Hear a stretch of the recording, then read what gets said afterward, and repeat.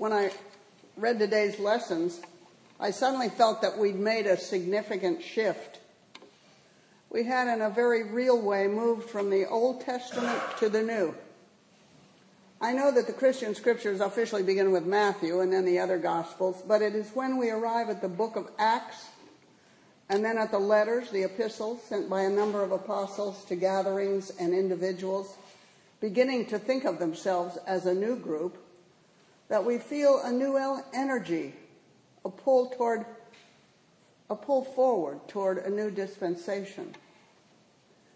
Jesus, of course, lived his life as a Jew. His Bible was the Hebrew Holy Scriptures. His religious practices and theology were embedded in Jewish law. But with today's readings, the story has diverged. The disciples are out on their own, preaching and healing in the name of Jesus. In today's gospel, when Jesus appears to his followers, he comes as the post-resurrection Christ, not the rabbi of the teaching passages.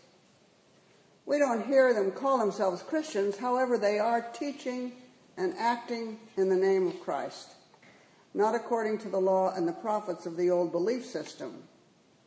They don't seem to be particularly concerned about whether those they talk to, those they heal, are Jews or Gentiles.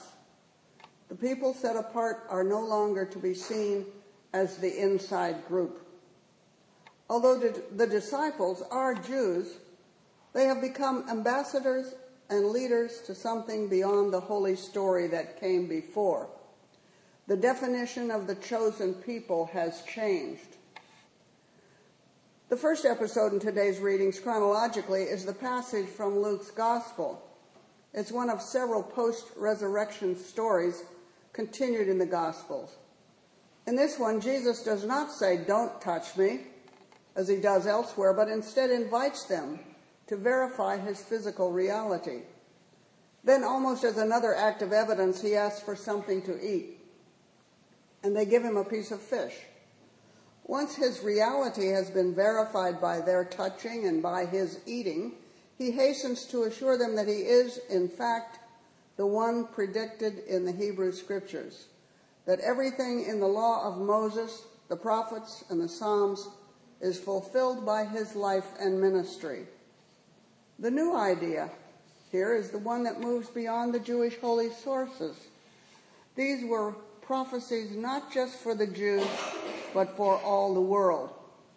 It is here, it seems to me, that the church universal begins. These few followers are to begin their teaching now and here in Jerusalem.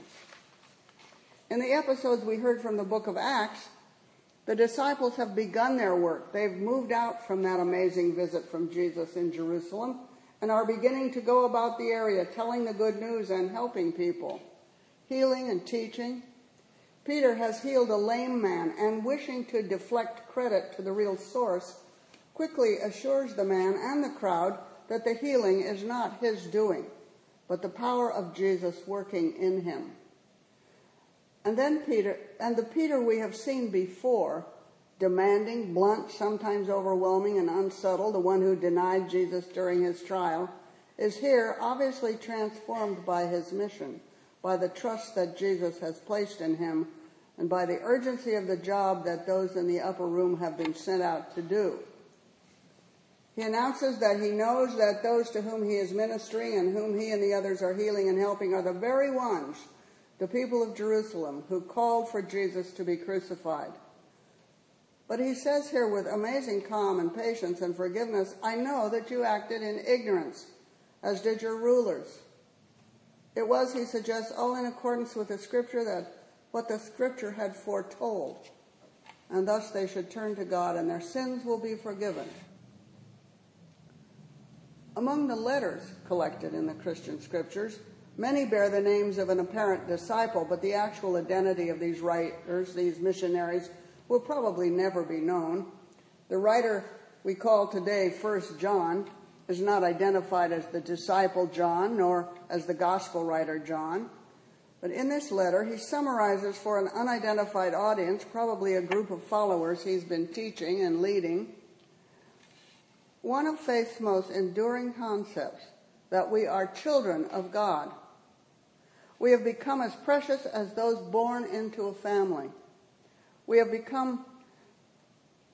this amazing jump of identity. Instead of the nameless, the orphan millions of history, those who find Christ are also related to God in a special way. Instead of fear and isolation and loneliness, each of us is able to become pure and Christ-like, to be literally a sibling of the Christ. No wonder these early followers were encouraged and dedicated. Never before had their faith so clearly offered them peace and security, comfort and family, love, acceptance. They are also here referred to as little children. This is not to demean or reduce them or to suggest that they are helpless, but to return them to their beginnings, to say to them, you are newly created. The lovely summary of these new feelings of security and the love of God is echoed in the ancient words of the psalm, where the singer was longing for the very security that is to come. Answer me when I call, O God, defender of my cause. Know that the Lord does wonders for the faithful. When I call upon the Lord, he will hear me. You have put gladness in my heart. I lie down in peace at once I fall asleep, for only you, Lord, make me dwell in safety. This might be a good day to consider as the birthday of the church. The risen Christ comes to the disciples as they gather, still in fear and uncertainty. He reviews his teachings and opens the process that is to come. He orders them to spread the news. He tells them repentance and forgiveness of sins is to be proclaimed in my name to all nations, beginning from Jerusalem. You are witness of these things. And he is speaking to us too. Jesus has already told us what our relationship with the world is to be. We are to love God and each other. Now he orders them and us as missionaries, newly ordained, to take his message to the world. We should never forget that we are the inheritors of those first disciples, those first teachers and letter writers. Being a Christian is not a passive enterprise. Jesus didn't instruct his followers to get together once a week to sit quietly and listen to somebody talk about him. He said things like, proclaim, heal, act, forgive, rejoice, love. Like the opening chapter of Genesis, here is a beginning. And I believe it's still up to us, the church, to follow his instructions. We are the children of God. We have a mission. We want to do our jobs as ambassadors. And then here, he looked upon that handiwork and saw that it was good. Amen.